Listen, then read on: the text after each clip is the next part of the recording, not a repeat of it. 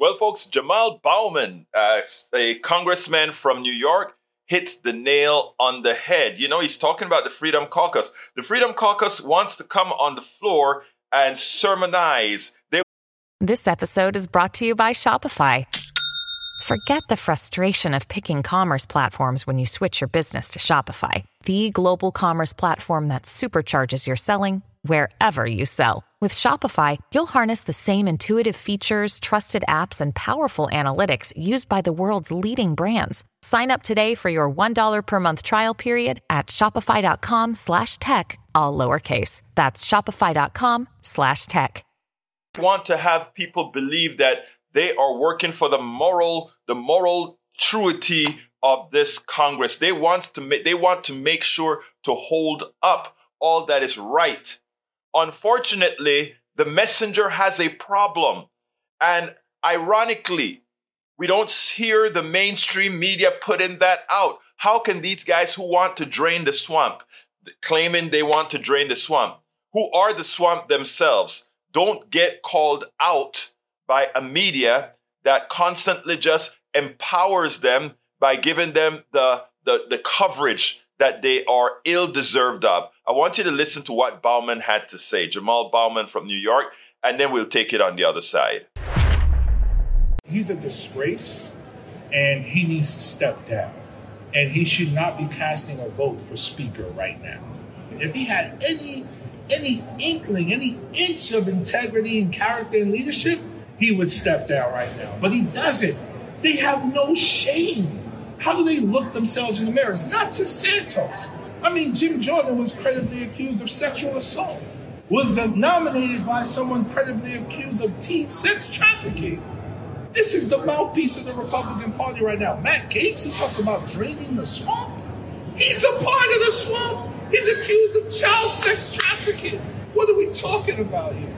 So Matt Gaetz, Santos, Boebert, they all need to step down, in my opinion, but absolutely Santos should. Anything else? No. I find it amazing that these are serious offenses. These guys are either close to, in concert with, and no one in the media constantly harp on it. It was amazing during the Obama administration when Donald Trump brought up the birther movement, et cetera.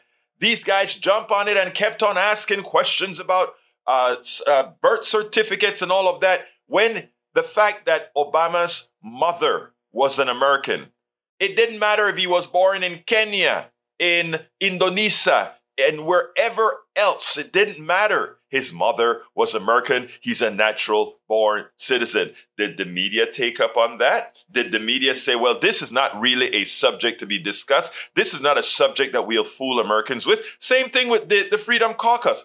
Does America know how corrupt they are? Does America know that Gaetz has an issue where he's being accused of child trafficking, and know that he's actually been in places with a whole lot of drugs and his friend? I mean, where is the moral center even of the media to allow these guys the platform that they have, instead of, since these guys want attention being with what they're doing, shouldn't the media also give them the attention for all the negatives that they represent? Folks, it is time for a change. It is time for independent media. It is time for folks out there to see things for how they really are.